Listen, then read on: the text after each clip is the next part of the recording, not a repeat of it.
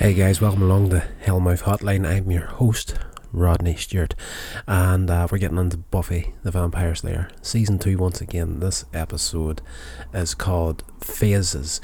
Now, throughout the run of each season of Buffy, there's one big overarching storyline of each season, but every once in a while you break off for a little kind of standalone episode, and sometimes, whenever you realise you've come across one of these sort of standalones and you're really interested in the bigger picture, you're sort of tempted to kind of skip over it and go to the next episode. But don't do it with this one. This one was actually a heck of a lot more enjoyable than I thought. And even in saying that, there's usually something that happens throughout these episodes that will tie to the bigger picture of the season. But anyway, before we get into the bulk of the episode, once again, I'm trying to push my website as much as I can, and go over, check that out. There's a lot of stuff there if you're interested in podcasts or YouTube videos, reviews and vlogs, that sort of thing. Indie film, even there's 6 indie projects there that you can kind of see the evolution of me as a completely 100% self-taught filmmaker. From the first one to the last one, there's a huge difference, so go check it out. There's a few other things there that may be of interest, but there's nothing, if you're not interested in it, but that's okay too. There's nothing that I'm really dying to get big eyes on at the minute. I'm just taking it as it comes and enjoying the process of doing the stuff that I enjoy doing. So let's get into this episode.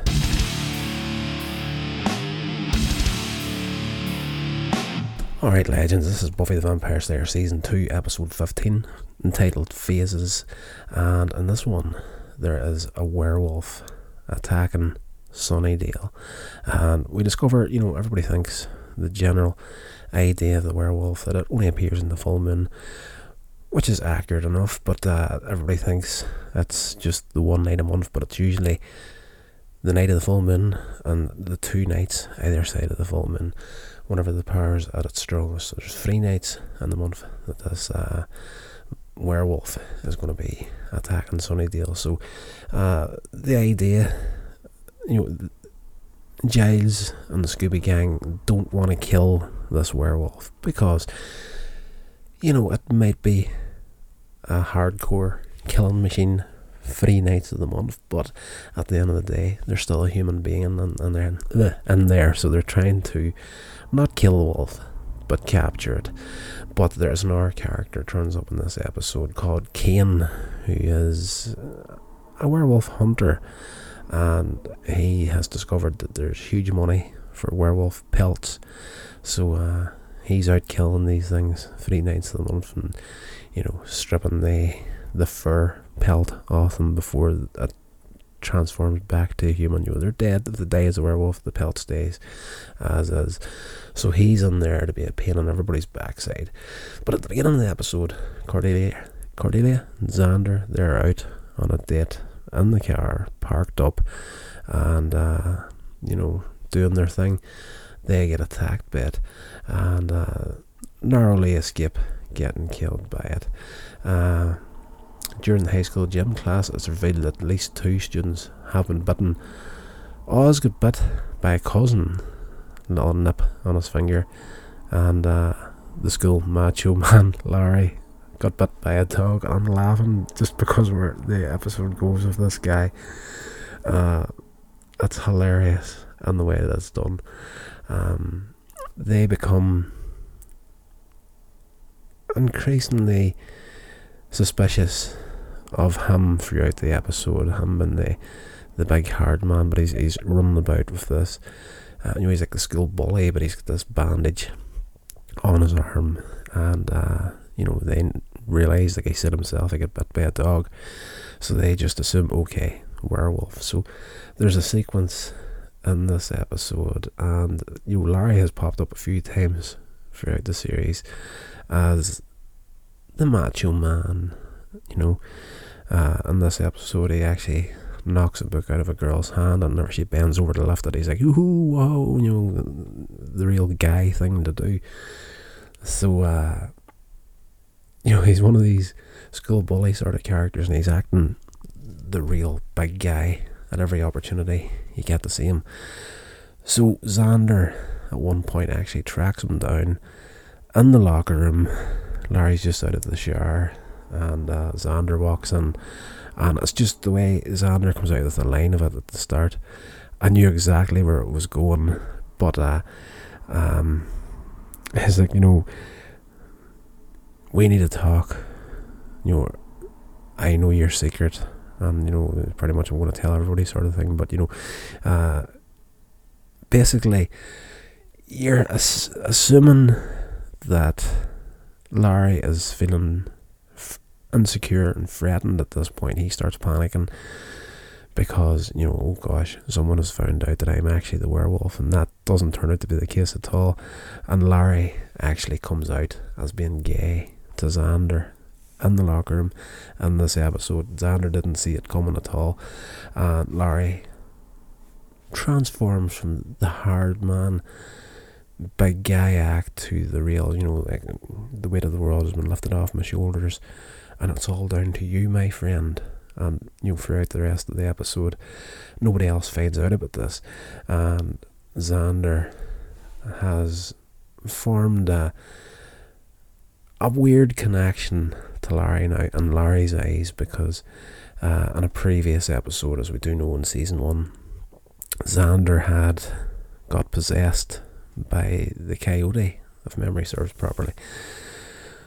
So referring to that and the exchange between him and Larry, he says, look, I know what you're going through, I went through the same thing, sort of referring to his supernatural encounter with the coyote.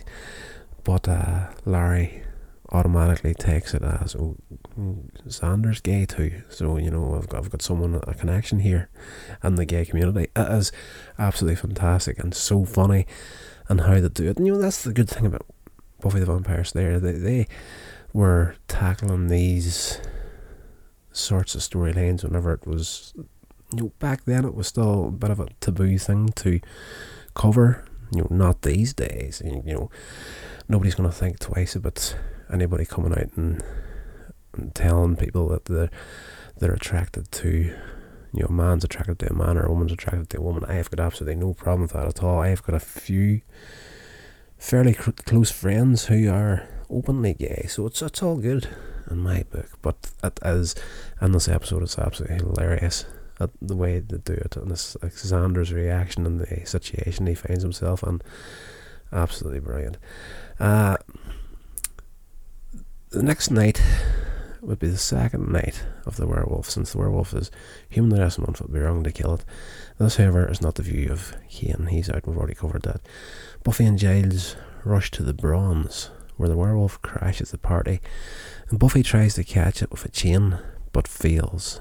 Kane turns up after it's gone again, joins them and points out that if the werewolf kills anybody, it's going to be Buffy's fault.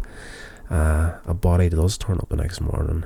Teresa, one of the students, Buffy's not the only one that has feelings of guilt over this. Oz wakes up in the forest, naked and confused after changing back from his wolf state, recalling the bite he got.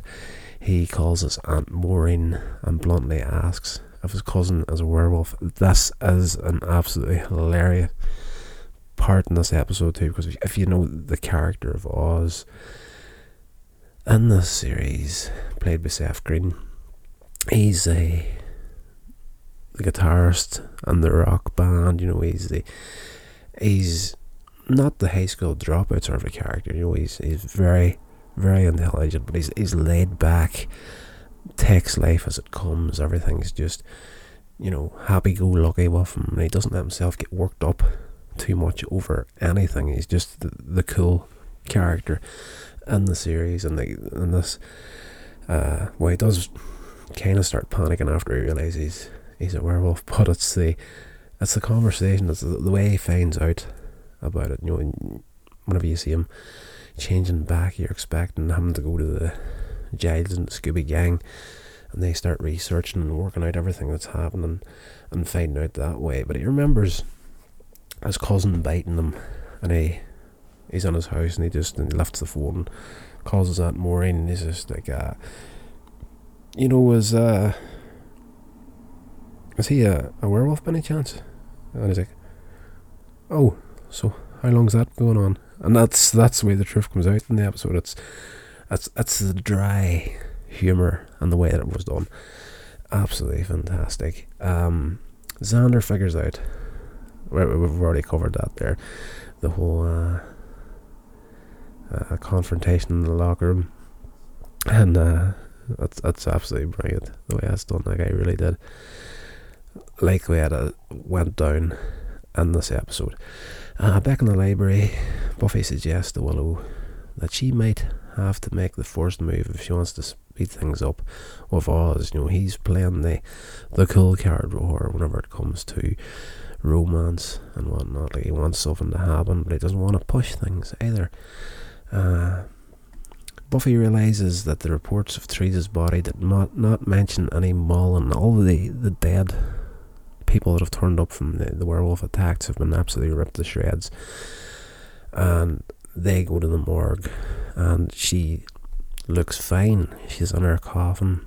Well, I want to say fine, the girl's dead. She's not fine obviously, but she's not mauled, and she's got this choker around her neck, and Buffy moves it, and it's it's a vampire bite that killed her. We do know this, the viewer.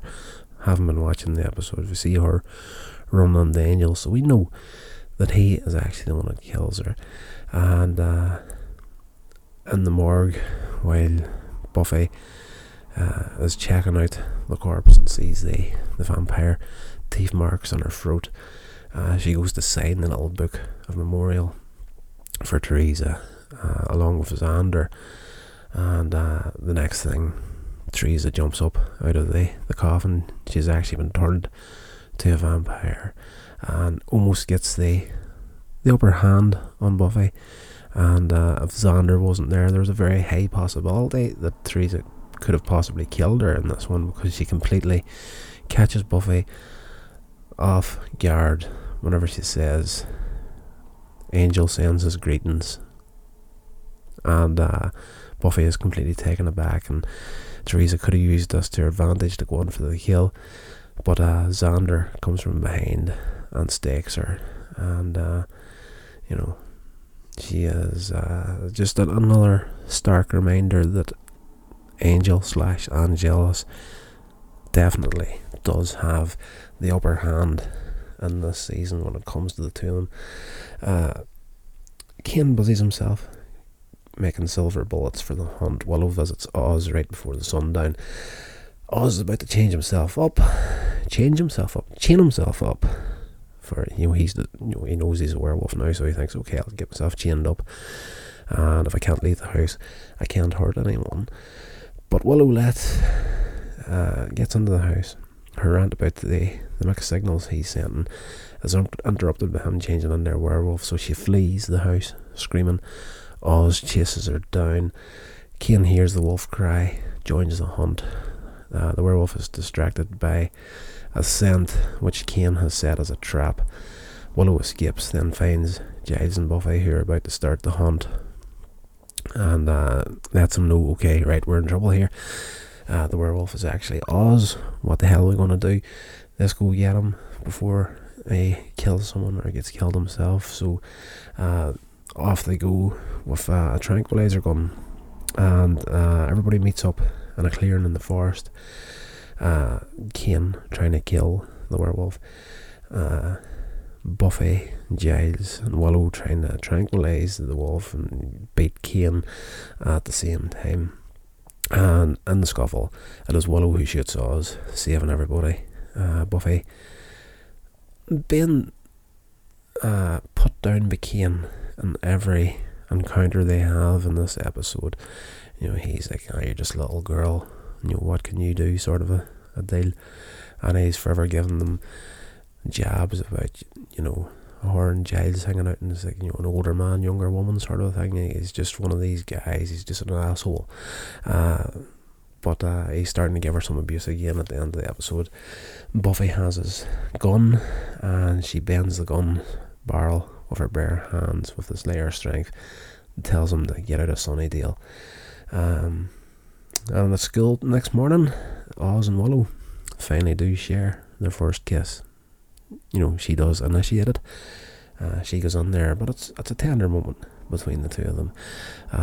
It's a great little episode. But again, as I said at the very beginning, sometimes you tend to, when you realise it isn't a bigger picture episode, it's just one of these sort of standalone things, you can be tempted to jump over it and go to the next one, but definitely don't. And the Buffy the Vampire, like season 1 and the season up to this point, there's been a couple of episodes throughout those 2 seasons where you're thinking there's not a lot that's going to happen in this episode. It's going to change things up a little bit, but in this one you had the killing of Teresa and the changing over to a vampire by Angel.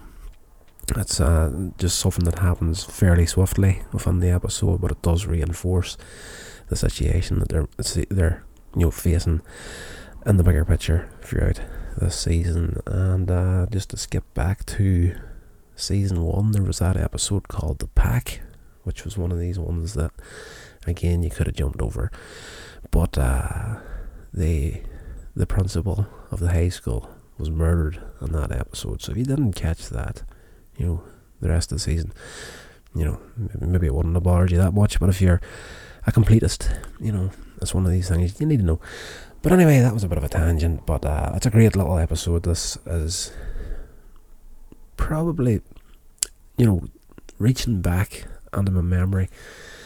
I have said before, I've seen Buffy the Vampire Slayer from start to finish a couple of times now, but literally it has got to the stage now where it's been that long since I checked it out.